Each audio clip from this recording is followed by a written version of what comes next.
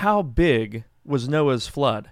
It's a really important question. What was the scale, the scope of Noah's flood? And we need to predominantly ask this question in terms of what does the Bible teach about the scale of Noah's flood? Not necessarily, what does contemporary science think of the scale of Noah's flood? We'll get into the distinction of the sciences, the priority of the sciences, and all of that here in a moment. I want to say something about that before we really dig into the issues. But welcome to the Baptist Broadcast. Thank you so much for tuning in. You can find us anywhere you get your podcasts, Spotify, iTunes, Podcast Addict, you name it, we're there. If you're watching on YouTube, please click the subscribe button down below and the bell for continued notifications. Gavin Ortlund, a dear brother and a very helpful teacher and theologian, has a YouTube channel called Truth Unites. He recently published a video titled, "Was Noah's Flood Local?" And throughout the course of that video, it's about 45 minutes long, something like that, he makes an argument that, makes actually two main arguments, that Noah's flood was local, that it was not a global event, that it was not, the scope of Noah's flood was not an event that encompassed the entirety of the globe, but that it was just a local flood that nevertheless affected a large area or a large swath of the creation, particularly in the Middle East, and would have displaced anyone and everyone living in that location, animals, obviously people, and that the only family that was preserved in that locale was Noah and his family. And so I wanted to interact with this video for a couple of reasons. I do think that there are some important implications for taking the local flood position. That said, I don't want to come off in this video as if I am trying to imply or designate Gavin as a heretic or as someone who has departed from Christian orthodoxy. We have to keep in mind that what makes a person a Christian is fundamentally the gospel of the Lord Jesus Christ, and that's what Gavin and I have in common. And so there's no desire here to make Gavin look bad. There's no desire to try and denigrate him in terms of his character in any way. I just want to interact specifically with the claims that are made. I want to interact with the doctrine here and not so much with the dude, if you know what I'm saying. And so I appreciate Gavin. I appreciate things that he has said and done on his channel. I found them to be very helpful. Gavin Ortlund is known for his ironic attitude. He's interested in bringing peace to theological conversation, and I really appreciate that about him. I think in an era of volatility and emotive responses, that kind of level-headed approach is very important. I was disappointed to see some of the reactions to Gavin on social media and elsewhere that were just condescending, or they were intended to just kind of dismiss the things that he said without any sort of second take.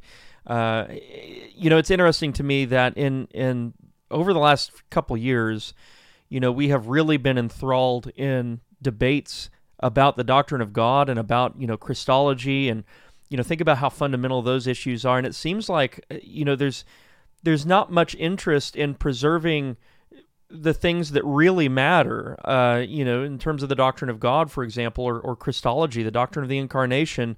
And it seems like differences in those areas, kind of just get an eye wink or maybe a shoulder shrug. But a difference in the area of Noah's flood and the extent of Noah's flood brings all the scrutiny and all of the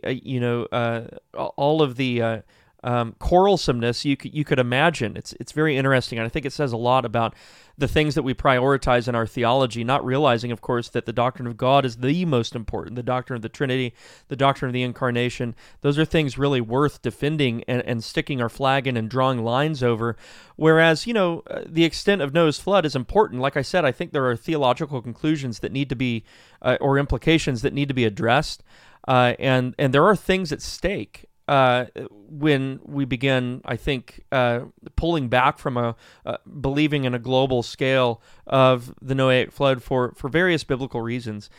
That's not to say that Gavin has imbibed what I believe to be the consistent application of that position. I don't think that he has. In fact, I know from what he says that he has not. But I do think there are serious implications. That doesn't mean that everyone who affirms this view actually imbibes those implications or affirms those implications. Every theological error, and we all have errors, every theological error has horrible implications that not all of us would subscribe to. So I hope we can at least show grace in that area. One of the things I want to begin by discussing before we jump into this, kind of the precursors of the prologue kind of behind us now, is I want to talk about theological method. I think when we get into discussions like this, and now Gavin's very clear that he's not letting science, he doesn't have an intention to let or allow science to, the natural sciences like archaeology or geology, he doesn't want to let those things, drive the interpretive boat. He begins his video desiring to come to his conclusions on the foundation of Scripture. There's minimal scientific discussion that goes into Gavin's video, and I think it's for that reason. I mean, he actually wants to get his conclusions from Scripture. My concern is that when we bring up when we start to talk about theological positions or theological beliefs that were not really affirmed generally prior to something like the Enlightenment or even the scientific revolution, and we begin questioning whether or not the historical interpretation is true. I think the only way we could begin to ask those questions is because of various things going on within the natural sciences. Let's take evolution as an example. Theistic evolution, as it's conceived of today, you can think of biologos and different kind of quasi ministries that try to merge the contemporary discussion on biological evolution with Christian theology. I don't think we would be asking those kinds of questions or coming to those kinds of conclusions if it weren't for what is being said within the natural scientific community. And so my concern is that even though, Gavin and many others who perhaps hold his view, even though they're not trying to take Scripture and jam it into, the shoe of the science of archaeology or something like that, I can't help but think that there is some import here from the natural scientific field of study as it contemporarily exists. And that concerns me because one of the things we want to do as Christians is we want to understand the proper distinction between the sciences. We want to understand that theology is the queen. We want to understand that each science speaks, through its own principles and has its own methodology that fits the principles and things like that. And so we don't want to. We want to give each science its place, but we also don't want to blend the sciences such that one science begins driving the boat of another science, so to speak. So we don't want archaeology and the conclusions from contemporary archaeological studies to form our hermeneutic. We don't want that to form our hermeneutic. It can inform us. It can, there are helpful ways in which I think the natural sciences illuminate divine realities. Right? We have this thing called natural theology and general revelation and all of that. So I don't want to take away the reality of kind of inter-science dialogue between theology and the lower sciences. But we do have to realize that, theology is the queen of sciences. Then you kind of have, philosophy. And then under that, it breaks down into, science concerning specified being. Let me illustrate what I mean here. I have a diagram here. I've had a friend that I've discussed this with before, and it was a very helpful discussion. This was a couple of years ago, maybe a year or two ago. where we're talking about, things like presuppositionalism and collapse of the sciences and how all of that kind of developed after the Enlightenment. And then I took a class that was taught by Dr. Dalzall, philosophical theology, and in philosophical theology, he gives a rendition of this, which is the tree of sciences, or we could call it the hierarchy of the sciences. And this is really something that we don't, I think, concentrate on enough today. It's something that has been lost to the annals of history, and so a lot of confusion has arisen over the years because these distinctions aren't being made. But if you look at the I guess chart, or kind of a flow chart, theology is at the top because theology is the queen of the sciences. It derives its principles, or it speaks from principles that are higher, namely God himself and God's revelation. Those principles are higher than, philosophy and mathematics and, all the sciences down below that you see there, which are natural sciences. So you see theology at the top, and that gives it a place of preeminence, a place of authority. Then you see philosophy dealing primarily with metaphysics, or the study of being qua being. Under that is kind of the second order of knowledge, which is called mathematics, deals with logic, and then also, formal symbolic math and things like that. But under that, you have specified sciences based on specified being. And what I mean by specified being is, chemistry is not philosophy, because philosophy studies all being, if I could put it that way. It studies being in general, whereas chemistry studies being as it's, confined to an analysis of chemicals, right? And physics studies being as it's confined to, the natural world and how things, mass and things, interact with various universal laws in creation. Biology obviously deals with being specified to life. Psychology being specified to the mind. Anthropology specified to man. Astronomy being specified to the luminary bodies and things of that nature. And of course, anatomy, dealing with, physiology and things like that. So this flow chart, this kind of hierarchical chart of the sciences, I think is very important, because what we don't want to do is we don't want to take something like chemistry or something like archaeology, or even something like natural history, and derive theological conclusions from the Bible, but based on those particular sciences, or what's being said in relation to those particular sciences.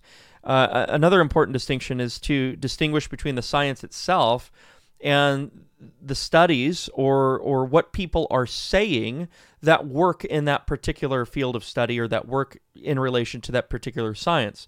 So the scientific community, in the 19th century, was not saying about virology what, scientists in the 21st century are saying about virology. And the point is that our knowledge of these particular areas of study changes, because we realize that we were wrong. And this is the whole thing with, hypothesis and experiment. The whole idea with experimentation is to test an hypothesis, and once that hypothesis is falsified by experimentation, a new hypothesis needs to be developed. And this is what happens over and over again, generation to generation, within the natural sciences. Theology is not developed that way. Because theology has a set of principles that that are different than the principles of biology, for example. Theology is dealing with the highest being, that is God himself, and this God, we believe as Christians, has spoken to us through his word. And so this automatically means, because we have direct revelation from God in the scriptures, that theology as a science must be queen. The other thing that I want to say before we move on from this is, it is assumed that there can be no real contradiction between the science of biology, for example, and the science of theology. So even though theology and biology have two distinct formal principles, there's material overlap. And the reason that there's material overlap is because, well, Scripture says something about man. Scripture says something about sexual relations between man and woman, for example. And biology has a lot to say about that. And the assumption of the Christian is that while theology is supreme, and biology is to be seen in light of theology, it's also the case that, a discovery in biology is never going to contradict theology, and theology is never going to contradict true biology. And so if we come to a conclusion in biology, or if we come to a conclusion in archaeology that would contradict the biblical narrative, for example, or that would contradict clear theological principia, to name another example, then we would be forced not to revise or compromise on the doctrine of Scripture. And I'm not saying that's what Gavin's doing, by the way. But we would be forced to actually revise our conclusions concerning the biological sciences or the archaeological sciences. All right, so that's kind of how the sciences interplay. And I think that's very important to understand, because inadvertently, again, I'm not accusing Gavin of doing anything that along the lines of purposeful compromise or anything like that. But because the distinction between the sciences, the hierarchy of the sciences, usually is not being assumed by any of us in this 21st century, then inadvertently we can confuse these two things.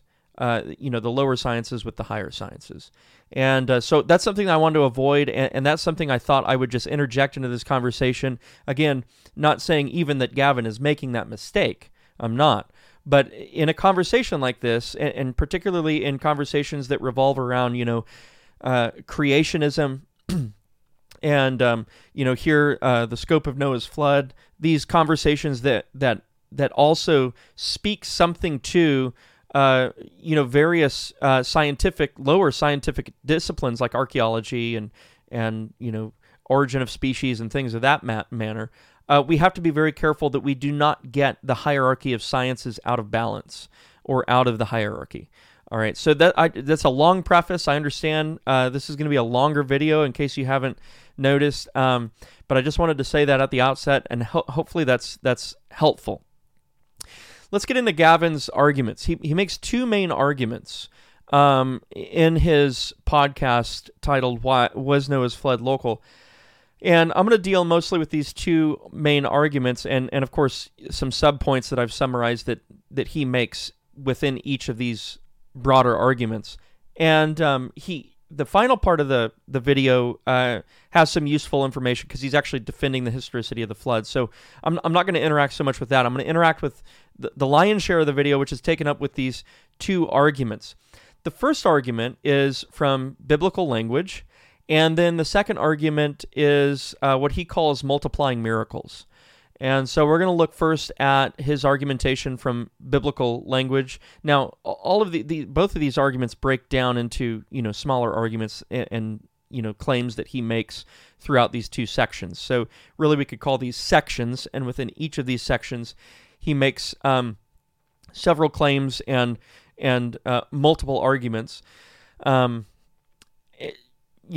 a way that's very polished and understandable, as is Gavin's custom, which is very much appreciated. So the first thing, we're going to look at arguments from biblical language, or the first argument from biblical language.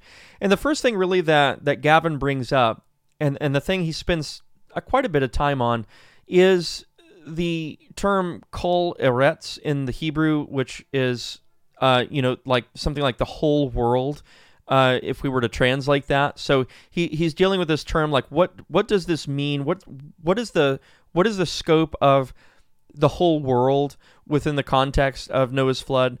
And sometimes we take this universal language, especially in the Old Testament, and we over-realize it. And so sometimes there's language in the Old Testament that, would translate to everlasting or eternal or forever. And we say, well, that's forever and at all times. And it's universally the case that from that point on forevermore, that this or that is going to be the case. And there's statements in the Old Testament where that's just not true. Even though the universal term is used, it's not true that whatever that term was ascribed to actually goes on forever and ever and ever ad infinitum, without end. And so we want to be careful to understand that these terms, while perhaps lexically they are universal at some level, that ultimately context has to define them.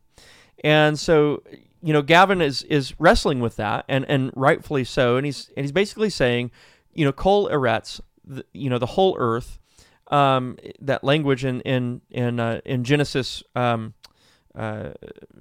Genesis 8, and Genesis 7, this language doesn't necessarily have to mean the whole globe. And oftentimes what we do is we read language like whole earth, and we automatically assume that the whole globe is in the crosshairs of that statement. And I think it's right for Gavin to make that qualification, because it's a very important, hermeneutical tool. That as we interpret the Bible, we're going to run across language that to our modern ears, seems to necessitate some kind of universal or eternally lasting thing.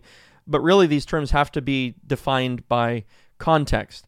So essentially what he's saying is kol eretz, whole earth, often has a local context in Scripture. And he gives several examples in Scripture where kol eretz, or whole earth, is, contextually constrained, where, there's certain areas in Scripture where kol eretz cannot mean the whole globe. It would have to mean, the whole empire or the whole nation or the whole of the visible land seen, the whole land. Right? And so it doesn't mean whole earth in every single case. So even though it's, lexically it might be the case that it's a universal term by itself, it has to be understood based on the context. And Gavin's thrust here is that the context of, Genesis 6 through 10 or so, Genesis 6 through 9, or 6 through 10, really necessitates that we understand this kol eretz terminology as being bound or contextualized by a locality. Now, I'm going to disagree with that, and I'm going to push back against that. But that's the argument. That's the direction that Gavin's going.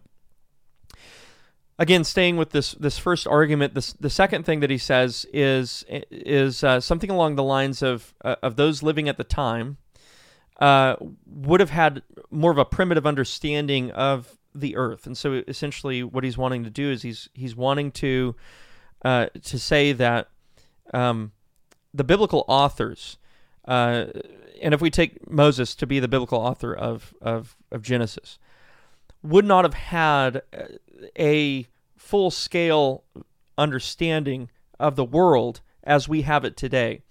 And so all of this language needs to be understood in terms of their known world, their known land. All right. And so when Moses, under the inspiration of the Holy Spirit, uses whole earth, he means the whole earth that he then knew, right? Or the whole earth that he understood, the whole earth that he took to be the known world at the time.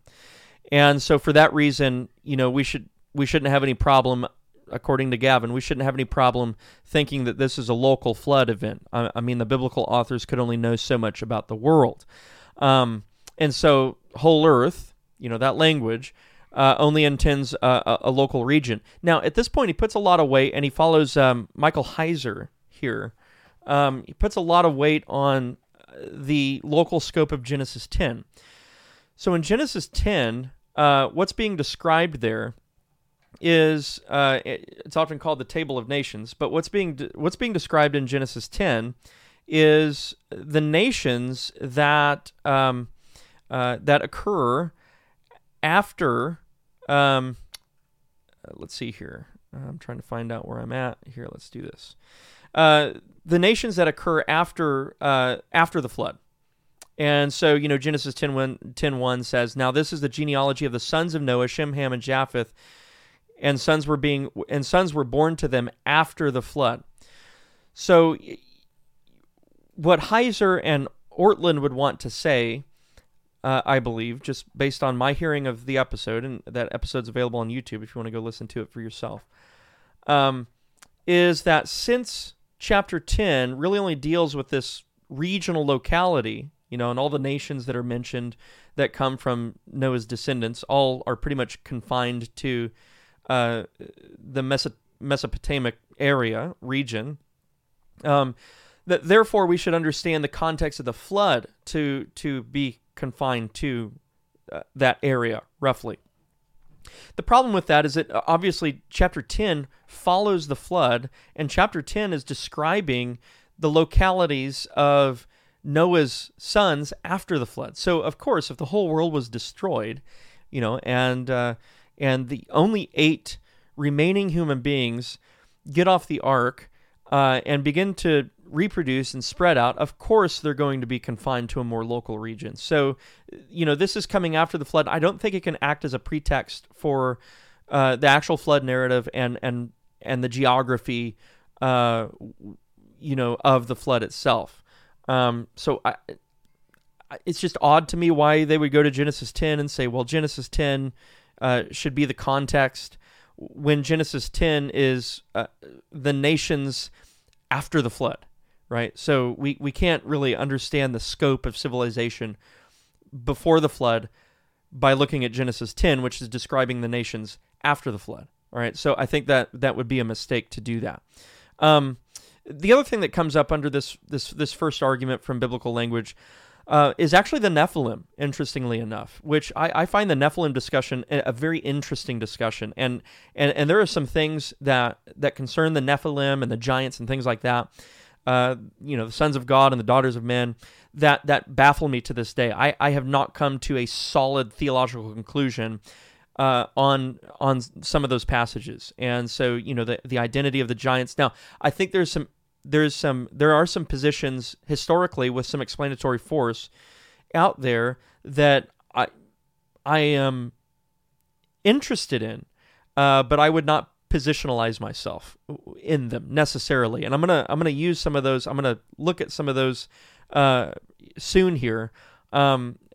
But without saying too much, I think there's an answer to this. But the objection here is, or the argument is, that the Nephilim are mentioned in Genesis 6, but then they appear again in Numbers 13.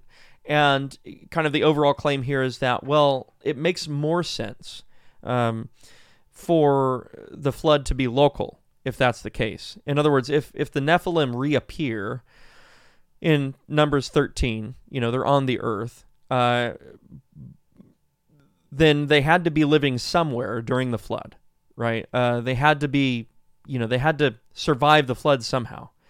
And so I don't think it's the case that they swam around and just kind of tread water for a year or something like that before the floodwaters recede. No, the local flood proponent would say, well, one of the attractive suggestions here to explain this would be that, the flood was local. And therefore, there's no problem in explaining why there's Nephilim in Genesis 6 before the flood and Nephilim after the flood in Numbers 13. Okay, and so I'm going to respond to that in my own place. We'll look at that in a moment. Another thing that Gavin says, and he's quoting from a YouTube channel called Inspiring Philosophy, and he actually just clips a video onto his own. And so the person who runs Inspiring Philosophy is talking at this point in the video. And Inspiring Philosophy claims there is a contradiction between Genesis 8:5 and Genesis 8 through 9. And we can throw verse 13 in there as well. So the contradiction would be, if I could just try to explain it briefly here, that in Genesis 8:5, it says, and the waters decreased continually until the 10th month. In the 10th month, on the first day of the month, the tops of the mountains were seen. Okay, so the tops of the mountains were seen at this point, but down in verses 8 through 9, it says, he also sent out from himself a dove, Noah sent a dove out, to see if the waters had receded from the face of the ground. Verse 9, but the dove found no resting place for the sole of her foot, and she returned into the ark to him, for the waters were on the face of the whole earth. So he put out his hand and took her and drew her into the ark to himself. So the allegation here by Inspiring Philosophy, which Gavin seconds, is that there's a contradiction between these two texts. If we are going with a universal flood narrative, the contradiction is this: that the mountains, on the one hand, were seen, that they were exposed because the water had receded, but on the other hand, this dove had no resting place, right? And it says that the waters were on the face of the whole earth still, in verses 9, in verses 8 through 9. I don't understand. Now, I only heard a part of Inspiring Philosophy's video, the part that Gavin clipped onto his own video, and so I'm not exactly how that individual gets to the conclusion that this is a contradiction. There are details that are different between verse 5 and verses 8 through 9 that would suggest there's no contradiction whatsoever. I mean, on the one hand, the mountains are starting to be seen, and presumably that's at a distance. On the other hand, in verses 8 through 9, the waters were still on the face of the ground, right? So obviously that means that, there was some higher land mass that had been exposed at some point that's perhaps visible from the ark, and then there's lower land mass where the water is still obviously covering it, and so there's no contradiction there. The only other contradiction would be that there's exposed land mass, but on the other hand, there's no place for the dove to set her foot. Well, if you've ever been around mountains, you'll know that sometimes you see mountains, and you can see the shadow in the distance, and they're miles off, depending on the size of the mountain. And that would be, too far when there's only water between, the ark and that distant mountaintop for a single dove to fly. And so I don't think there's any contradiction there. That's kind of a minor point in the video. There's not a whole lot hinging on that argument, but I digress. The last thing that Gavin brings up in the first argument is kind of the historicity of a localized flood. Like, is there anyone in history that pays credence to a localized flood event? And I was kind of surprised at this point in the video, because usually Gavin is thoroughly immersed in historical source material, and it seems like the only source that he was able to turn to was Josephus. And what Josephus does have to say is doubtful at best as to whether or not he was lending credence to a local flood. Josephus doesn't. I'll actually read the quote from Gavin. What Josephus actually says is the following, and I have to wait for. Let's see here. He says, the sons of Nachos, by which he means Noah, the sons of Nachos being three. Oops, hold on a minute. The sons of Nachos being three, Simas and Eophthos and Kamas, who were born 100 years before the flood, were the first who came down from the mountains into the plains and made their dwelling there. And they were others. So Josephus is saying there were others who were very much afraid because of the deluge, because of the flood, and who were hesitant to descend from lofty places to take courage and to follow their example. That's it from Josephus. And he's quoting that from a secondary source, C. John Collins, page 193 of Reading Genesis Well. And so I was kind of surprised, because that's not a very clear reference to a local flood event. It could just be, and there's so much ambiguity here. It could just be referring to Noah's sons' wives. It doesn't have to be referring to other people aside from the family of Noah. So it's just a very kind of ambiguous citation. I wouldn't take to be constituting, historical precedent or anything like that. So that's kind of the last point on in the first section, in the first argument, really arguing from biblical language, mainly that kol eretz contextual terminology needs to be understood in light of surrounding language, in light of surrounding verses.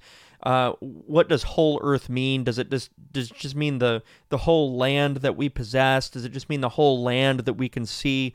Does it just mean the whole land that we can know about? Or does it mean the globe, all right? And so that's an important consideration. I join with Gavin in saying, yeah, we need to consider that.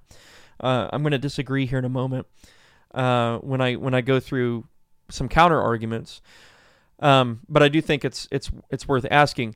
The second argument is from multiplying miracles, and we'll just go through these more briefly because I'm not going to spend as much time, attempting to counter some of these. Because these are pretty simple. The overall premise of this argument is that the more unspecified miracle you need to explain something in Scripture, it probably means that it's less and less probable. So if you find yourself, okay, so let's say there's a biblical, the flood, all right. So if you find yourself having to insert various miracles that enable your version of the flood to happen, and these miracles are not in the text itself, then chances are this is not a probable view of the flood. All right. So his whole thing here is, if you find yourself having to multiply miracles that are not in the text of Scripture itself in order to explain your conclusion from the text of Scripture, it may be the case then that it's not, you haven't come to a valid conclusion about what the Scripture is saying. All right, so some things that he mentions here are like, the transportation of animals is a big one. This is one that stands out for everybody, and even those who hold to a global flood narrative will think about the transportation of animals, right? Like if you're thinking about like how did all these animals get from different places in the world to the ark? Number one, how did they know to do that? Number two, how did they, if they had to traverse, bodies of water and things like that, and they didn't fly, like how could they do that? And so all of these questions arise whenever you're thinking about, Noah's Ark, and you're thinking about the geography of the world and things like that. So, this is one area where a person might be tempted to invent some miracles to make it happen. If you take the global flood view, you may be tempted at this point to say, well, it's just miraculous the way that God got them all there, and we can't explain it, but it just happened. Well, you would be inserting a miracle into the text that's not in the text in order to explain your understanding of the text. And what Gavin's saying is that would be exegetically fallacious. So again, the first miracle that would have to be inserted is this transportation of animals, getting all these animals from distant places to the ark. It seems far-fetched to those who take a local flood view. The second one is the number of animals on the ark. It would require, there are several things here, could the ark even accommodate so many animals? It would require lightning speed, to use Gavin's language, it would require lightning speed evolution after the departure from the ark. So once the ark landed, the waters receded, the animals got off the ark. To get all the species and things that we have today would require lightning fast evolution from that point on to get us to today with the variation of species that we see around us. So how could that many animals have been on the ark? It's difficult to imagine, some would say. It would multiply miracles that are not found in the text. In other words, you would have to say, well, there's just some miraculous way that God did this, but the text doesn't say there's some miraculous way that God did this. So, Gavin would say that it would be questionable as to whether or not we could do that. The care for the animals on the ark. One of the things that Gavin says, if you've ever been to a zoo, it takes an immense amount of care to care for the animals in the zoo. And here you're talking about a scale of animals that's larger than your local zoo. And so you have this immense logistical project on your hands. But then he talks about like polar bears and koalas, saying that the immensity of the operation here would entail, caring for polar bears, which have a very, specific environmental kind of requirement. Koalas would have a very specific environmental requirement, and so it would be very difficult to take care of these different species on the boat. But before that, Gavin, kind of rightly describing the position of the global flood, many would say that, these were just kinds taken onto the ark. These weren't every species of animal. These were just kinds. So like you have a dog kind, and then you have a bear kind. It wouldn't be every single species of bear. It wouldn't be every single species of dog. It wouldn't be every single species of fish, right? You would just have generic kinds or families, pairs, that would be brought onto the ark, minimizing the count of animals that you actually need on the ark, and therefore minimizing the care that would be required for each of these animals on the ark. But then to criticize that position, Gavin starts talking about polar bears and koalas. Well, those would be species of a more generic family pair. So, not sure why he does that.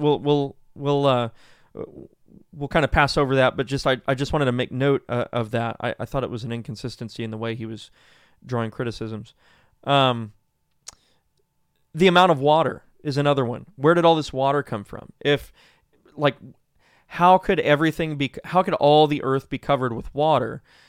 And today we don't have enough water to cover the whole earth, right? So the oceans are fixed in their locations. They're not transgressing the boundaries of beaches and levees and things like that. And there's not enough water in the sky to create all the floodwaters needed to cover something like Mount Everest. And so where did all the water come from? That would be, and some may be tempted to say, well, God just created the water, out of thin air, so to speak. And it was a miracle, right? Well, the text doesn't say that. So Gavin would say, well, you can't, I don't know if you can really do that. Okay. The survival of plants and trees, I think there's an easy solution to this one, but this is one of the criticisms. How did trees and plants survive? How did sea animals survive alongside freshwater animals? If sea animals have to live in salt water and freshwater animals have to live in fresh water, and those two waters come together, the freshwater becoming contaminated with salinity, how did the freshwater animals live in salt water and vice versa? That kind of thing. So, again, you would have to posit a miracle it is thought, to avoid, that kind of awkward conclusion. Okay, so those are the arguments. And I think if you go back to I'm not playing the video and responding to every little thing that he says. I found that to be incredibly time consuming, and so I'm not doing this video like that. But if you do have the time, you can go back and watch Was Noah's Flood Local by Gavin Ortlund on Truth Unites and double check, my characterization of his arguments. I of course want to be fair to what he's saying, and hopefully I'm representing him well. So if you would like to go back and watch what he says, his video is only 46 minutes long, then please go and do that. Our video is going to be quite a bit longer because I'm just now getting the counter arguments here, and then after counter arguments, we'll have to look at some things. I want to do a section on constructive theology, where we kind of look at the flood constructively. We're not really criticizing Gavin or rebutting any of his arguments. We'll just be kind of developing a theology of the flood from Scripture. So, but first, we need to look at counter arguments. These counter arguments are organized in the same order that I went through Gavin's original argumentation. All right, so we're going to begin with a counter to the first argument. We need to make some contextual observations about the biblical terminology. And my counter argument to Gavin's first argument is that he's missing some details that is, I think, skewing what he thinks about the universality or the lack of universality concerning the flood. And so I want to try to add some details to the biblical language that didn't show up in Gavin's video. I don't know why they didn't show up in Gavin's video. I would assume that, the man only has so much time on his hands. And so I just, maybe hopefully this will actually just serve to advance the conversation. But beginning with the issue of kol eretz, again, whole earth language or whole world, but actually the more legitimate translation of kol eretz would be whole land or whole earth. All right, so world would be to involved, I think. So kol eretz, that term has to be contextually understood, and Gavin understands this. He actually made mention of that in his video, that it needs to be determined by context. It needs to be understood within context.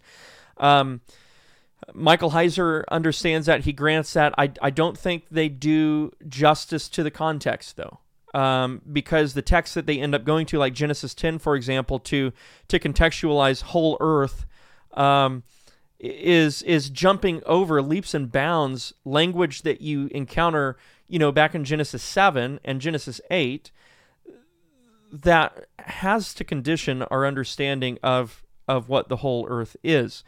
So, for example, there are two ways whole earth is used. This is one of Gavin's points, that, kol eretz is sometimes used for a locality, a local event, local place, and so it doesn't mean the whole world. One example of that would be Exodus 10:15. It refers to the locust plague there in Egypt. According to verse 14, it says that in Exodus 15, it says, over all the land of Egypt, or in Exodus 10:14, it says, over all the land in Egypt, of Egypt, right? So in verse 14, we're told that this locust plague was over all the land in Egypt, but then in verse 15, it says, they covered the face of the earth, kol eretz, right? Or they covered the face of the earth, eretz, at least eretz. But the insinuation there, it's the same language that we find in Genesis, over the face of eretz, over the face of the earth. And so it would seem to insinuate that, well, if you take earth, in a modern understanding, you'd say, oh, that's the whole globe, So this must mean that the locusts were all over the place. Well, no, it doesn't mean that. It just means that they were over all the land of Egypt. The earth that was then observable is what played host to these locusts. But elsewhere, so we know that the language of earth, eretz, we know that, kol eretz, Gavin gives plenty of examples where kol eretz is necessarily constrained to a locality. But elsewhere in Scripture, like Psalm 97:5, we're told that kol eretz is universal in scope. So we're told, for example, that God is Lord of the whole earth, right? And so that must be the whole earth. That must be the whole globe. If we're going to look at the near context, and I think that's what's important, we're going to look at the near context, we're going to look at the broader context. But if we're to look at the near context, Genesis 9:19 says the whole earth was populated by the sons of Noah, right? So we know that the sons of Noah go forth and they begin to have, offspring, and we're told in Genesis 9:19 that the whole earth is populated by Noah's sons. And then in chapter 11, verse 1, we read, the whole earth had one language and one speech. Now we're getting into the Babel narrative, right? So the whole earth had one language and one speech. In verse 4 of chapter 11, the concern of those at the Tower of Babel was that they would be scattered abroad over the face of the whole earth, right? And so this terminology of whole earth, I don't think can be, constrained to one particular regional locality. I think that there's a global insinuation here, or at least an insinuation of all that is earth, right? All that can be lived upon, all that can be walked upon, that kind of thing.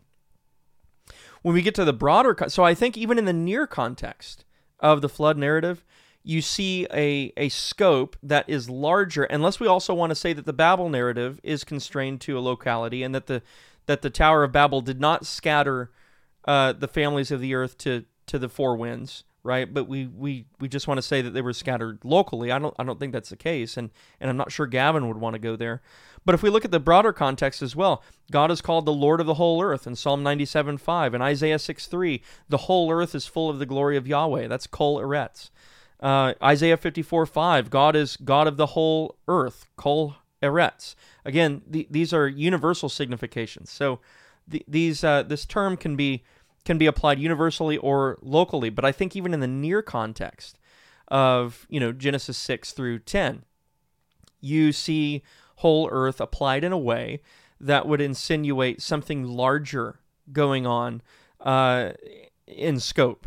And I think what the scriptures are inviting us to do is it's inviting us to understand Noah as a kind of new Adam, and from Noah all the families of the earth will be descended. If we go with the kind of the deluge view of the flood, that is kind of a deconstruction and a reconstruction of the creation all at the same time, a recreation, if you will, which I think is exactly what we're supposed to conclude about the flood. I think that would insinuate a global scope. Not to mention humanity and how humanity, all those born in Adam, how they must be affected by the flood. It would seem disproportionate and inconsistent to say that some who are born in Adam, in the first Adam, some who are born in the first Adam are not affected by the flood. Apart from Noah's family, of course. But wouldn't it seem awkward to say all those who were born in the first Adam, who have gone on from the first Adam and who have devolved as sons of Satan, essentially, to this point that we get to Genesis 6, and now God's judgment through deluge becomes necessary because of the wickedness over the face of the earth. Wouldn't it be awkward to say that, actually some of the sons of Adam who were wicked didn't get touched by the flood because they lived outside the boundaries of where the flood happened? I don't think that works. I think if we understand Noah as a second Adam, which we'll get to that more here in a minute, we have to understand the flood as being globally significant, or at least significant in all the places where man is significant and where man lives and where every creeping thing lives, right? The other thing that I want to note here on the term kol eretz, Gavin spends a lot of time on the language of kol eretz. It's not the only universal word used in the text. So even if we were to say, well, kol eretz has local significations in other places in Scripture, okay, fine, granted. What about the other universal terminology in Genesis 6 through 10? So, for example, God says in Genesis 6:7, I will destroy man whom I have created from the face of the earth. Man. Is he just talking about, man in this geographical vicinity, or is he talking about all those who are born in Adam except Noah and his family? I will destroy man whom I have created from the face of the earth, both man and beast, creeping thing and birds of the air, for I am sorry that I have made them. That's Genesis 6:7. Right? Or Genesis 6:13, the end of all flesh has come before me. The end of all flesh has come before me. Right? So we have to explain that universal terminology as well. Genesis 7:4, I will destroy from the face of the earth all living things that I have made. He ties it back to his creation. And so if God has made it, if it's living flesh, it's gone, except for what is preserved in the ark. And there's a beautiful parallel here to, the future judgment, where God is going to judge all those who are not preserved in the ark of Jesus Christ, who is our gospel, right? The ark is the gospel, essentially. Or to say it another way, the gospel is the other greater ark, this kind of typological aspect here of the Noahic flood. And so you have to deal with the other universal terms, not just kol eretz. Kol eretz is just one universal term out of many. In Genesis 6 through 10. And so those have to be dealt with as well. So, just concluding here, this counter-argument to Gavin's first argument,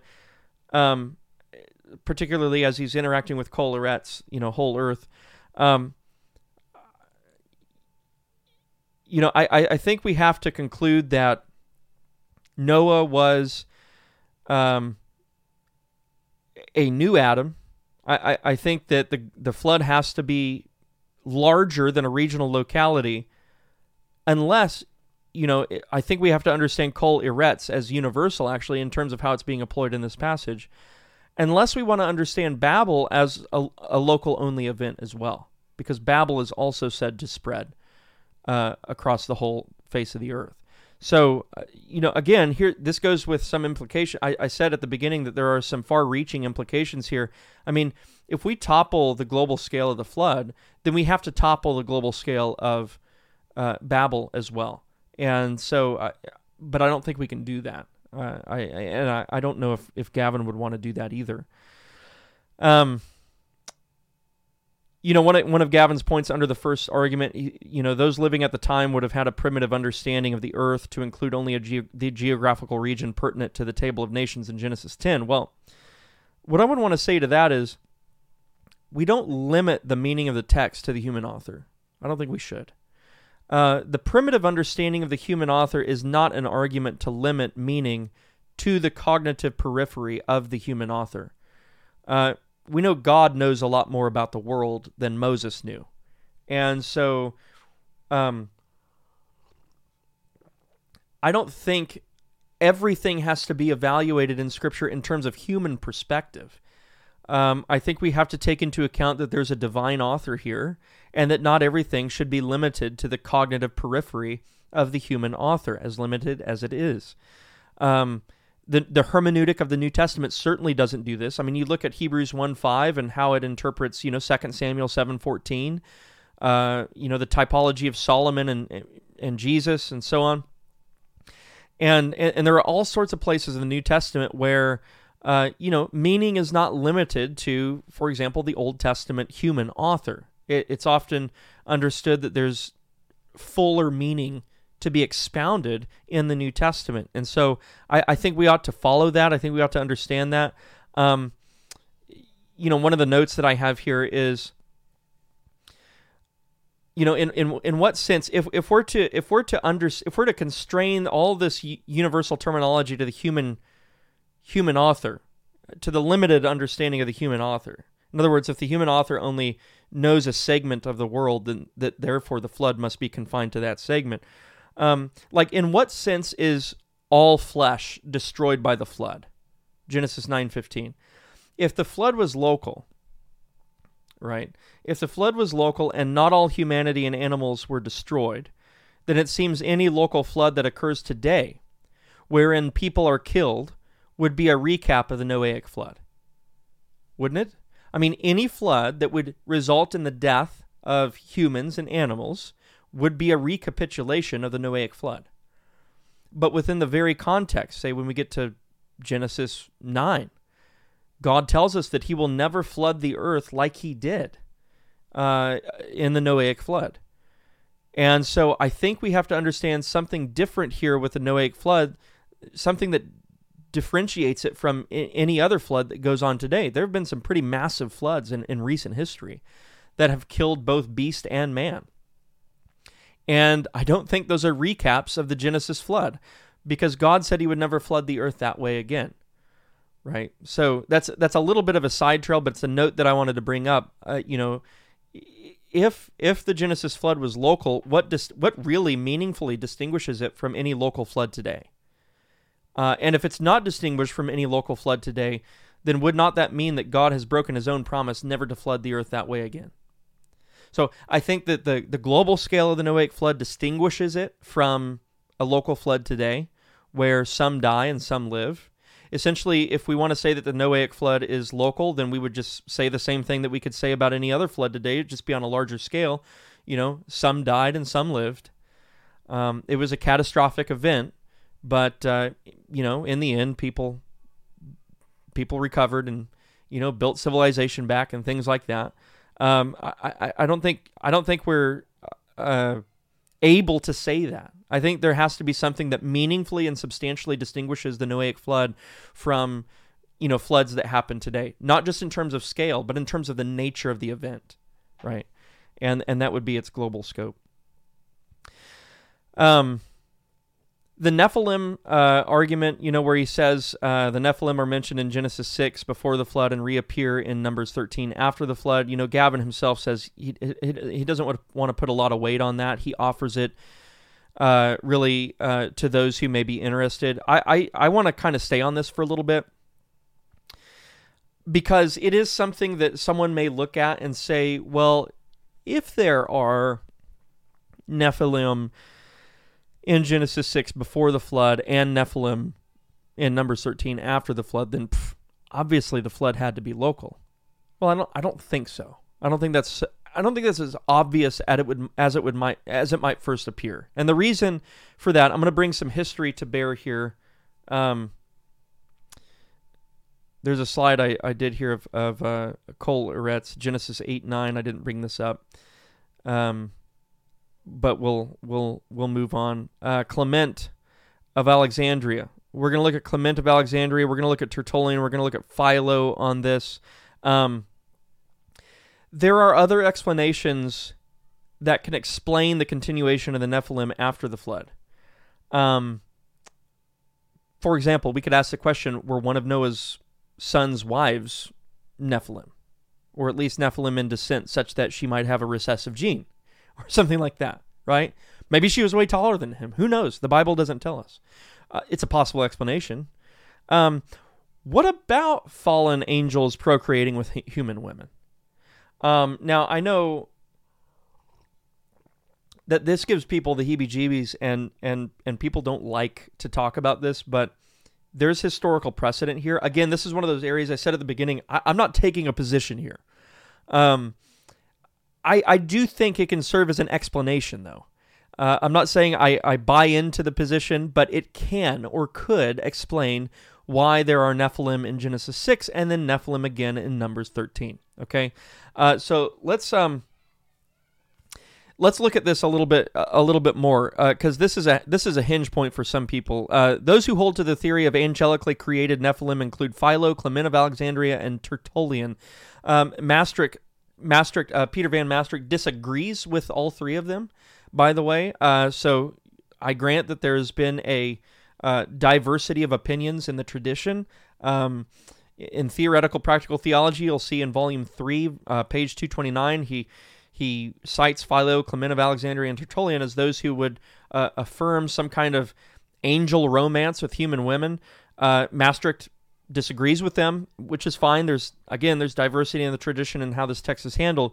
But one of the things that Clement of Alexandria says is this: and we showed in the first miscellany that the philosophers of the Greeks are called thieves, inasmuch as they have taken without acknowledgement their principal dogmas from Moses and the prophets. To which also we shall add that the angels who had obtained the superior rank, having sunk into pleasures, told to the women the secrets which had come to their knowledge, while the rest of the angels concealed them, or rather kept them against the coming of the Lord. So there he's kind of making a favorable argument for Greek philosophy as being influenced by Moses, but then what he's saying is that, essentially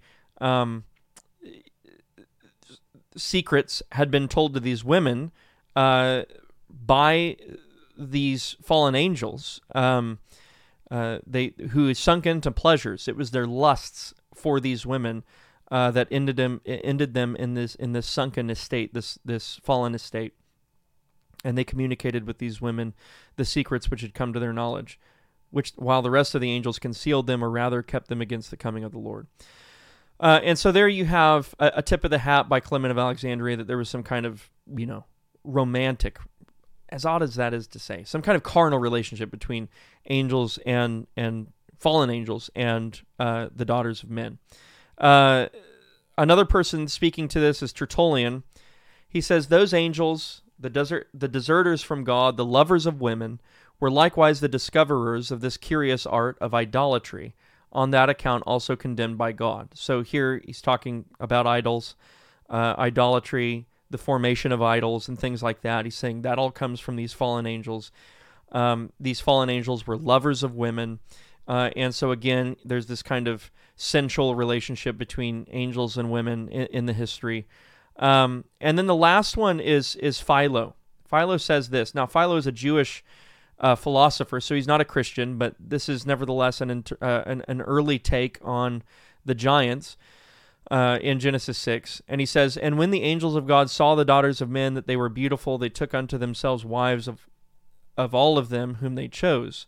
Those beings, whom other philosophers call demons, Moses usually calls angels, and they are souls hovering in the air. Of course, Philo is not going to have the same angelology as we do in the Christian tradition. That's granted. But the point here that Philo is making is that there was some kind of sensual interaction between angels and women. So all that to say that it's in the tradition, it's in the history, and it's one of the conclusions that people have come to, between texts like Genesis 6 and Numbers 13 to explain why the Nephilim, persevered, as it were, through the flood. These were the creation of the Nephilim were isolated events that occurred by virtue of the promptings of evil angels and their power over certain women from men, certain daughters of men. At least that's what some have thought. I'm just offering that as a possible explanation. I'm not saying that this is it. This should be dogma, but it's out there. Another one that is out there is that perhaps the kind of genetics of the Nephilim survived through Noah's son's spouses or something like that. That's a possibility as well. But we don't have to get off on that too much. It's just to say that there are other explanations that do not require us to localize the flood event. As for, I think inspiring philosophies claim that there is, if we take the global flood view, that there's a contradiction between Genesis 8:5 and Genesis 8 through 9. I don't think there's a necessary contradiction there at all. I've already kind of addressed this. The mountains appeared with the recession of the waters, but were perhaps too distant for the birds to fly there alone. In verse 13, it says that the waters dried up from the earth. One of the things that inspiring philosophy wants to say is, well, if you take that too literally, then you have to include the oceans, and obviously we still have oceans, and so therefore the ocean, not all water dried up from the earth, so there has to be local implications here. We have to remember that, like back in Genesis 1:9 through 10, there is a distinction made between the earth and the sea, and so all that the Bible is communicating by telling us that the water dried up from the earth is that all of that area that is created as earth and is termed earth back in Genesis 1 and is distinct from the sea is now exposed once more and has now become dry. In fact, it's called the dry in Genesis 7:22. And so there's no necessary contradiction there at all. I think that the reference from Josephus is a weak reference. I don't think that there's anything there that constitutes historical precedent, and even if there were, it's Josephus. He's not part of the Christian tradition, so while he may be helpful, I wouldn't give his opinion so much weight. There are Christians, however, and I think the wide majority of historical Christianity has come down on a global flood event. Augustine, for example, commenting on the language, "They shall perish, but thou shalt endure," he says, "The Apostle Peter saith this openly, by the word of God the heavens were of old. He hath said then that the heavens have already perished by the flood, and we know that the heavens perished as far as the extent of this atmosphere of ours." So he's saying that the floods were up, quite high. "For the water increased and filled the whole of that space in which birds fly. Thus perish the heavens that are near the earth, those heavens which are meant when we speak of the birds of heaven." So obviously Augustine believed in a scale of the flood that's much larger than a, Middle Eastern locality. John Gill says, "And every man," commenting on the language every man, "except those in the ark," he says, "and the number of them is supposed to be as great." Let me go ahead and bring this up. I actually have this. As great, if not, let me start over. "And every man, except those in the ark, and the number of them is supposed to be as great, if not greater, than of the present inhabitants of the earth, by those who are skillful in the calculation of the increase of men. It is thought it may be easily allowed that their number amounted to 11 billion. So Gill is saying here that those who have calculated this in the past believe that there were 11 billion people on the earth prior to the flood, and some have made their number to be 80 billion people prior to the flood. Of course, there's all sorts of explanations as to why that might have been: longer lifespans, more consistent, reproduction, marriages, even polygamy that was going on that perhaps made this a quicker process. The Apostle Peter, he says, calls them the world of the ungodly, and that's right. The Apostle Peter does say it's the world of the ungodly that perished. And so Gill, Augustine, I think we could throw a dart at, a dartboard with a bunch of theologians pinned to it and hit a theologian that would articulate a global flood. And so that's why I said earlier, like, it really takes the assumption that science, that the natural sciences, like archaeology or something, is forcing us to conclude a local flood event. I don't think that that's the case. And again, if it comes to, the science of theology and the science of archaeology, what must be allowed to correct the other is theology. Theology must be allowed to correct archaeology or geology or what have you. So looking at the second argument, the argument from multiplying miracles, I think inferring explanations for how things happened in Scripture is legitimate. I think it's a legitimate exegetical technique, even especially when it's a good and necessary consequence or inference from the text. That's not to say that we should just like punt to miracle every time we see something that's odd in the text, but I also don't think that it's unwarranted to take sure texts that are very plain, very clear, which I think the universal language between Genesis 6 through 10 is very clear.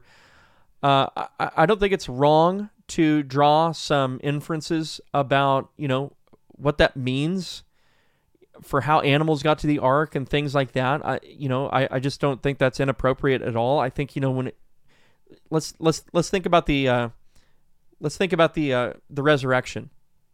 When we're talking about the resurrection, we're talking about a very clear miracle. But we're also talking about a very difficult thing. I mean, you think about, when people die, people who have died thousands of years ago, who died in the Messiah, in the case of Old Testament saints who died in Christ, in the case of New Testament saints, their bodies may not even, at a material level, may not even exist, right? And so we have to posit the explanation that, well, God is able to, we know that, patterned off of Jesus' resurrection, that the same body that went into the tomb is the same body that walked out, right? And so we have to conclude, if he's the pattern, we have to conclude that these bodies, at least in substance, are going to be the very same bodies in which we are raised. There has to be a way in which God does that miraculously. And so I don't think it's wrong to draw inferences like that from the text when the text forces you to draw an inference like that. So this is Gavin's argument is argument from the multiplication of miracles. It is thought that the more miracles that are necessary to explain the scope of the flood, the more unlikely that scope. However, I think we could turn this around on its head. We could turn it around for a local flood. For example, how are the waters confined? Why is our population not more dense than it is? Right? If you have 11 billion to 80 billion people walking around on the earth before the flood, and it's only a local flood, so it doesn't kill all of them, so let's assume that like a good, 5 billion people might still be around after the flood. Okay, let's go with an even more conservative number. 1 billion people might still be around. I think the growth in population would be much more than it is now. We're sitting at around, 8 billion people? Something like that, maybe between 8 and 9 billion people now. I think that the amount of people in the world would be a lot greater if, a significant amount of people were left after the flood. If the flood hadn't brought the world to a family of 8, I think there would be a lot more people on the earth today than there is. There's all sorts of questions we could ask about that, but my point is, a local flood would take just as much explanation, I think. A local flood would take just as much explanation. A flood that is local but nevertheless large enough to take up the greater Middle Eastern region, as well as perhaps some parts of Africa. Gavin mentioned the Black Sea and even the Caspian Sea. Like, you're looking at a massive region, like what contained the waters, right? And so, there's all sorts of explanations that need to be marshaled for that.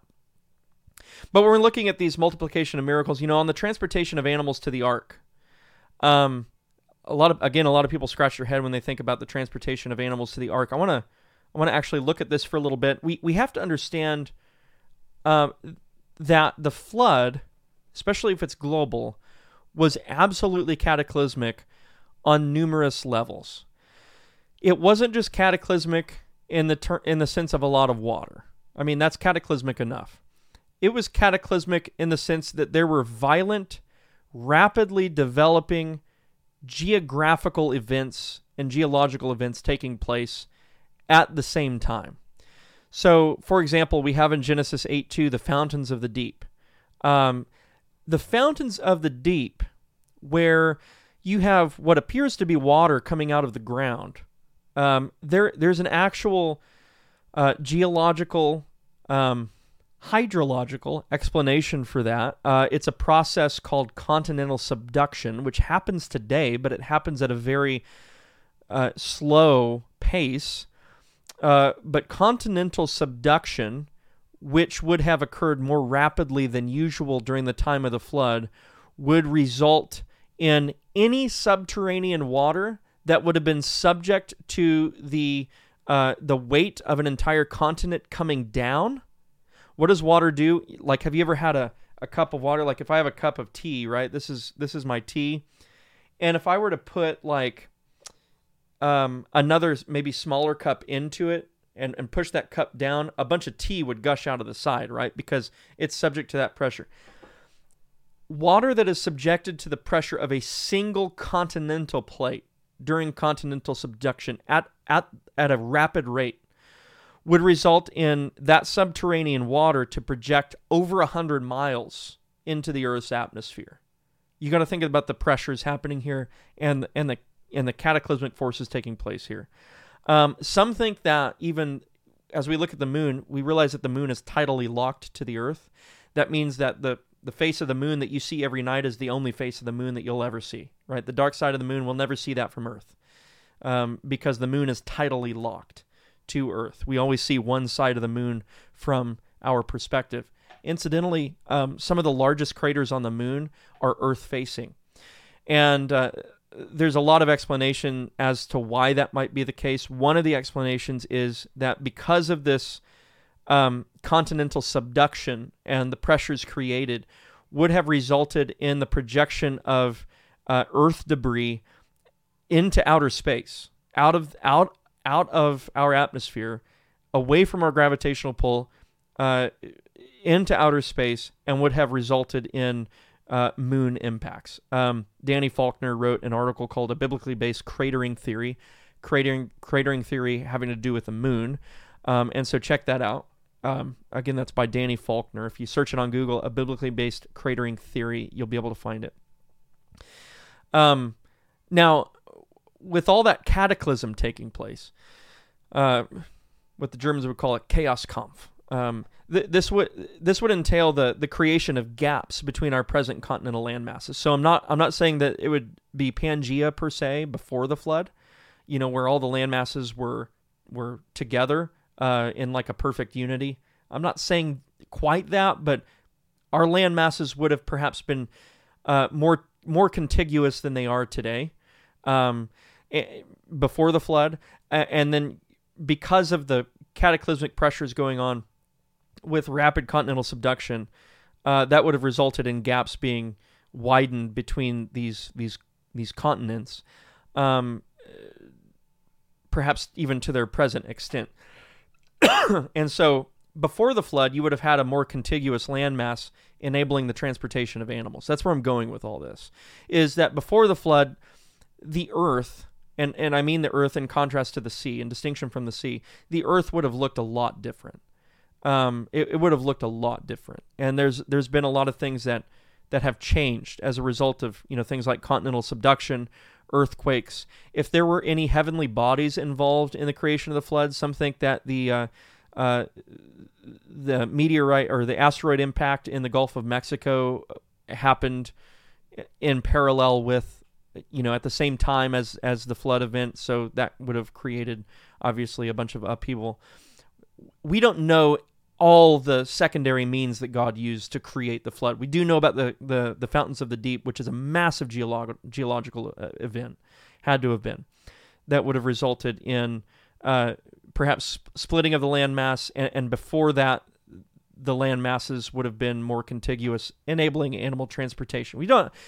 Thinking about animals and why they would have traveled to the ark, we may just have to punt to miracle for that. And so, so be it. If the text is clear enough that that's what happened, then so be it. And I think the text is clear enough. The number of animals on the ark is a problem. One of the issues that Gavin sees, the number of animals on the ark requires a heavy explanation, but I think it's explained by the heads of families, right? So like the two animals, the animal pairs that were taken, the male and female pairs that were taken, were the heads of their animal families or their animal kinds. And so it's not like you had to have polar bears and black bears and grizzly bears and koala bears and all these different kinds of bears on the ark as well. You could have just had two Kodiak bears, and they would have served as the progenitors for further bear speciation. And so this would result in a much smaller number of animals on the ark than perhaps has been originally thought. And then the rapid microevolution that takes place afterwards that results in today's speciation, which is vast and unmeasurable, would have occurred because whenever you reduce the gene pool in any animal species, this happens to some extent with humans as well. Whenever the human gene pool is reduced, it seems like there is more of an impulse to reproduce. And so when the gene pool amongst a species or a kind of animal is reduced, the impulse to reproduce would be present all the more. And so you're looking at a reproduction rate that is probably 10 times or even more 10 times more rapid than one we would see in any normal circumstance. So you have to consider those variables. And even if you would disagree with that data point, you at least have to consider the variable that, animals perhaps bred quicker because of the situation. It was a survival situation. So instinctual hyper-reproduction on the part of mating pairs, I think, is something that needs to be considered. The care for animals wouldn't even necessarily involve a miracle, especially if the number of animals is whittled down to the heads of families or kinds, so we don't have to multiply any miracles for that. What about the amount of water? The amount of water is a very fascinating question. For years and years, it had been postulated that there was subterranean water that was more significant than regional water tables. And that was actually deeper than regional water tables as well. But it wasn't proved. There was an individual that had actually attempted, he actually hypothesized, a gentleman named Ringwood, hypothesized that there was subterranean water, perhaps even stored in the Earth's mantle. And lo and behold, recently discovered is a water-rich mineral called ringwood. It's been named ringwoodite after the one who hypothesized this subterranean water. And this ringwoodite has been discovered at the Earth's mantle, and it confirms, at the very least, it confirms the capacity of the Earth's mantle to house lots of water. Let's say oceans of water under the Earth's surface. So I think there's even a working scientific explanation for the extra water. I don't think we even need to posit an extra miracle like that God created water immediately for the flood event. Though, he could obviously do that. I'm just saying that there's even a natural explanation for why there could be this much water. And so, again, there's no extra miracle necessarily needed at that point. The survival of plants and trees would have been possible, namely through the continuation of seed life. Obviously, seeds would would continue on. There'd be tons of seeds floating around in the waters of the flood, and then the earth would be re-sown with the seeds that were tossed around and transported by the flood. So the flood itself would have worked to redistribute seeds on a global scale. Even think about that. On the survival of sea creatures, when we're talking about the merging of salt water and fresh water, it's difficult to know how salty the oceans actually would have been at the time of the flood. And so, that's a variable that we I don't know if we can really nail that down to any sufficient degree of certainty. So let's just grant that it's difficult to actually know the salinity level of the oceans that long ago. It's difficult to know what extent saltwater creatures actually adapted to the salinity of the ocean over the last several thousand years.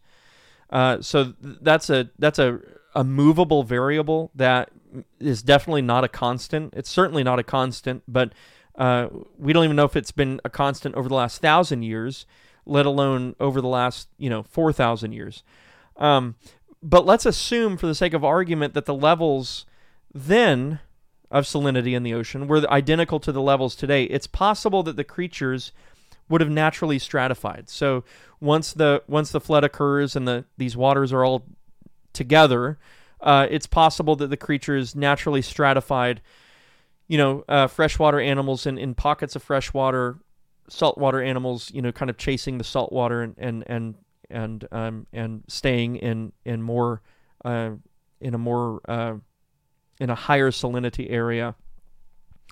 That's all speculation, of course, but it's possible that there could have been natural animal stratification along those levels. Freshwater animals staying toward the top, saltwater animals staying lower at lower levels toward the bottom. And you might say, well, all these waters would be mixed up, and all of the fresh water would be turned into salt water, and so it would be contaminated, and all of the freshwater animals would die. Of course, that's assuming that saltwater animals couldn't have adapted over the last 4,000 years to assume a freshwater environment. But counting that out, present-day estuaries. If you look at a present-day estuary, and an estuary is a place where saltwater and freshwater meet,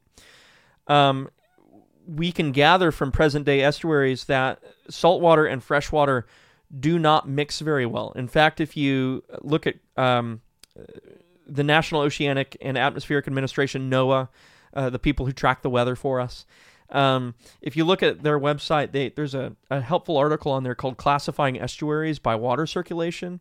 And in that article, it is noted that freshwater and saltwater do not readily mix, is the language that they use.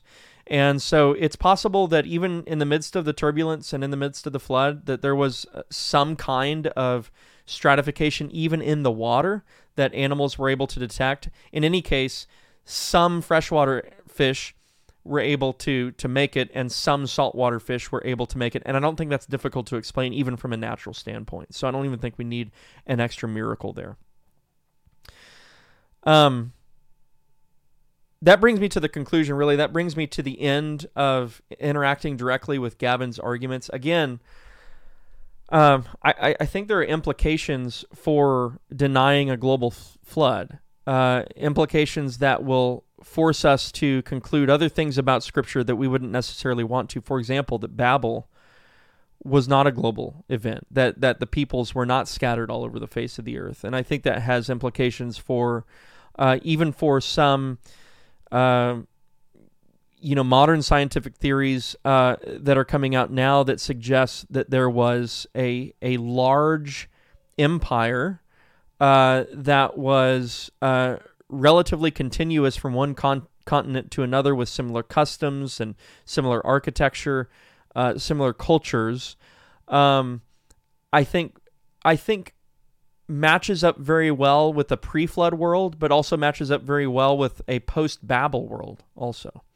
So I find this discussion fascinating. Again, another thing I want to say is that Gavin takes this position, I think, is a mistake. I think it's an error.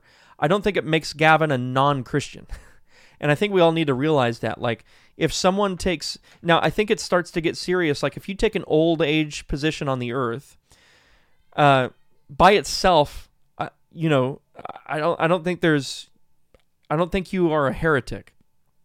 It starts to get more serious when you begin to deny, the historical Adam and Eve, because now you're playing with the words of Jesus, right? And the things and the claims that he made and the way in which he interpreted the Old Testament. And there's implications for the gospel there and all sorts of things, right? There's implications on the covenant of works and, things of that nature. But like an old earth position by itself, if it maintains the historical human pair, I don't, I'm not going to die on a hill with somebody over that. I don't think that a person who takes that position is a heretic, and I don't even think a person who takes that position should be put under church discipline or anything like that. Again, what makes a Christian is the gospel. It's not what you think about the age of the earth. That said, I am a young earth creationist. I think that the earth is between 6,000 to 10,000 years old, roughly, and I think the Bible is clear about that, and I don't think the natural sciences contradict that as much as someone would like to think they do. So I think Gavin is a dear brother in Christ. I appreciate a lot of the things that he has done in terms of his content creation, and so I just wanted to say that once more. The other thing I would like to do, just to wrap up here, is look at some more constructive aspects. As I mentioned earlier, there's some implications for some of the things that Gavin argues that have implications on what I'm about to go over here, but this is going to be less of an interaction with Gavin Ortlund and more of just an interaction with a broader redemptive historical understanding of the Holy Scripture. And so the first thing I want to look at is Noah as a second Adam. I think there's a case to be made that there's an Adamic pattern throughout the Old Testament leading up to Christ as the last Adam. So obviously you have the first Adam. The second Adam would be Noah, and then the third Adam would be a corporate Adam, would be Israel.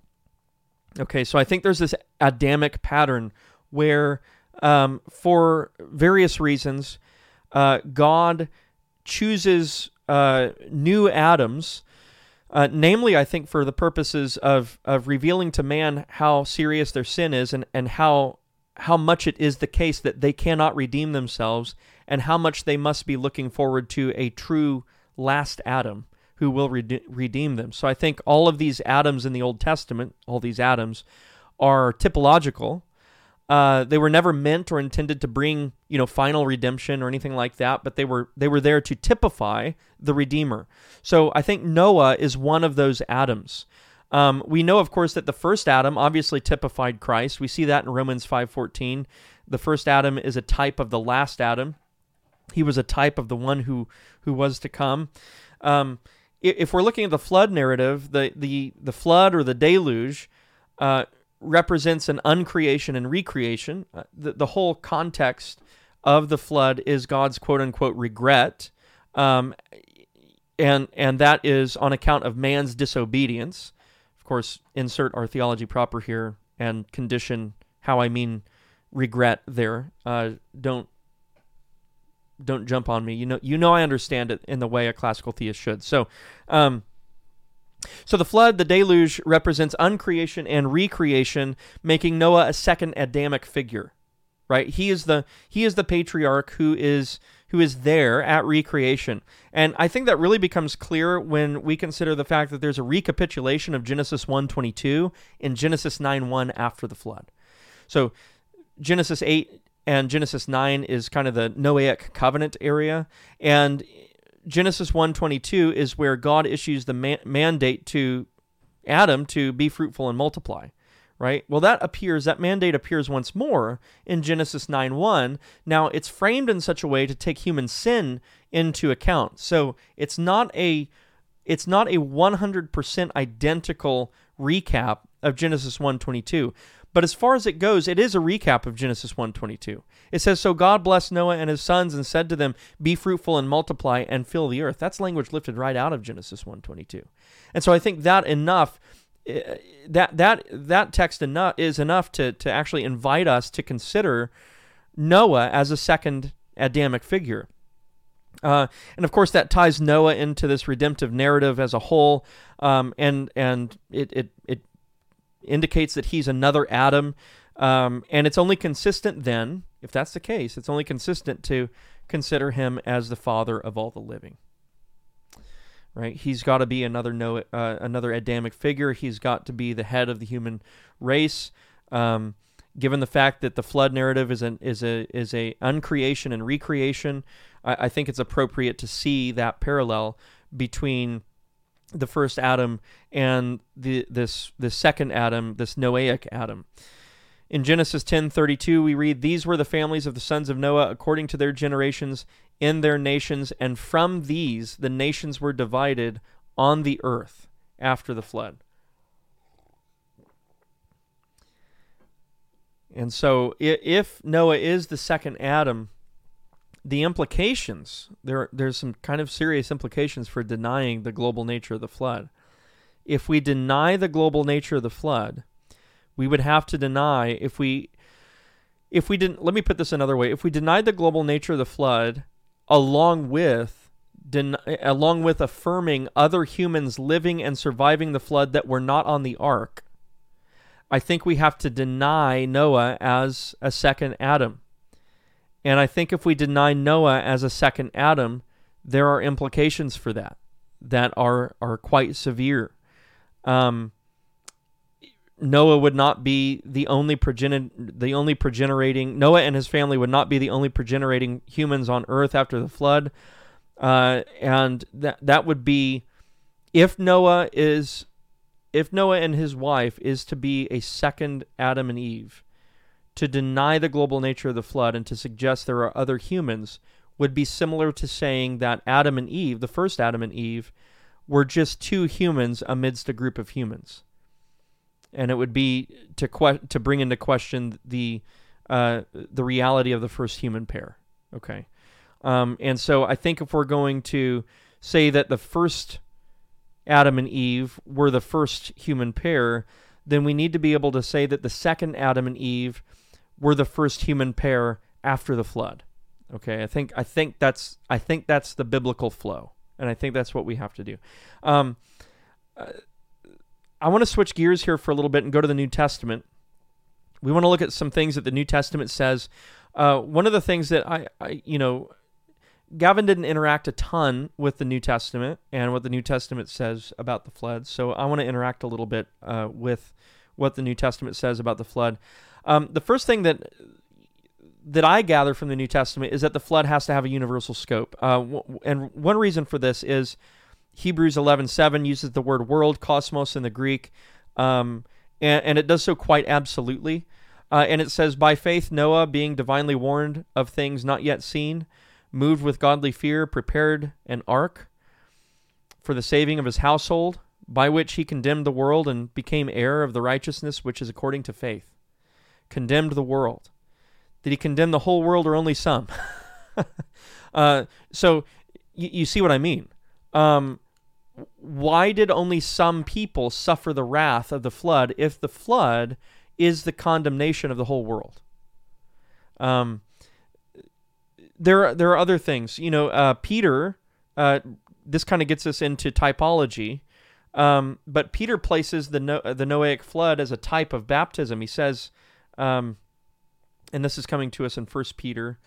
Let me pull up the text here. I think it's 1 Peter. I, of course, didn't write down the scripture reference. It said, "For Christ also suffered once for sins." Let me do this. I really want to be able to cite this. 1 Peter 3. 1 Peter 3:18 through 22. I'm sorry about that. So verse 18, it says, "For Christ also suffered once for sins, the just for the unjust, that he might bring us to God, being put to death in the flesh, but made alive by the Spirit, by whom also he went and preached to the spirits in prison." That's an interesting text. "Who formerly were disobedient, when once the divine long-suffering waited in the days of Noah, while the ark was being prepared, in which a few, that is 8 souls, were saved through water."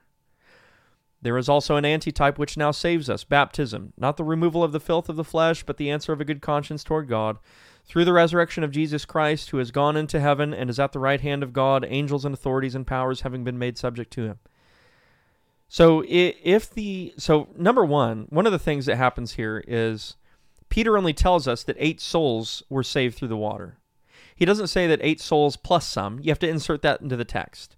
He doesn't say 8 souls plus whoever wasn't affected by the flood. He just says 8 souls, unqualifiedly, were saved through water. If you were to say 8 souls plus whoever was outside of the flood waters, that would be to insert something in the text that's not there. And it would certainly be odd to suggest there were others aside from Noah and his family who escaped the flood, given Peter's language. The other observation that I want to make from that text is just as all men perish who are not baptized into Christ, which would be the whole world, those who are not baptized into Christ, which is everyone except for those not baptized into Christ, if that's the dynamic, then it seems in order to maintain biblical parallelism, we need to understand that of the flood narrative as well. So just as all men perish who are not baptized into Christ, so too did all men perish who were not baptized through the flood in the ark. All right. So just as all men perish who are not baptized into Christ, so too did all men then perish who were not baptized through the flood in the ark. And then we switch over to 2 Peter chapter 2, verses 4 through 5. And in 2 Peter chapter 2, verses 4 through 5, we read, "For if God did not spare the angels who sinned, but cast them down to hell and delivered them into chains of darkness to be reserved for judgment, and did not spare the ancient world, but saved Noah, one of 8 people, a preacher of righteousness, bringing in the flood on the world of the ungodly." So a couple observations here. The ancient world, Archeu Cosmou, it was not spared. And it would seem like if we were to say that, there were some living outside the parameters of the flood, then some of the ancient world still existed and persevered. But here in 2 Peter 2, I think it's pretty decisive that the ancient world was not spared. They just were not spared. And the second observation is the flood was brought upon the world of the ungodly. So one of the things that I want to say here is that all those who are born in Adam are ungodly. And I'm talking about the first Adam. They're ungodly. Everyone descended from the first Adam are ungodly, unless they are found by faith in God. All right? Like Noah and his family. Noah wasn't spared because of his own righteousness. He was spared because of God's mercy and favor toward him. Everyone descended from Adam we learn this in Romans 5, everyone descended from Adam is ungodly. And so, if the flood came upon the world of the ungodly, then everyone born in Adam, except for those who found favor with God, which was only Noah and his family, everyone born in Adam had to have perished. And this prevents the flood from being local, at least in terms of humanity, because all humanity had to have been destroyed. All the ungodly. It comes upon the world of the ungodly. That's what we read in 2 Peter 2, 4 through 5. And so if we were to say that, some of the ungodly survived, could we say that the flood was an accurate administration of justice, based on the fact that all men are descended from Adam in the fallen Adam, and they are ungodly on that basis? Well, I don't think we could. I think in order for it to be an accurate administration of justice, all humanity, except for those who found favor in God through the coming Messiah, is necessary. I think we have to say that. There's so much more that could be said on this. An hour and 43 minutes is not enough. This is one of the longest videos I've made in a while. And so all I want to say this to close up. I very much appreciate Gavin for making this video in order to provide the opportunity for this dialogue. So thank you, Gavin Ortlund, for that. I appreciate that, and I appreciate you being willing to make arguments from the text that are not popularly supported, at least among certain demographics. I think that is commendable, because you are willing to stand for what you believe is true. I do think you've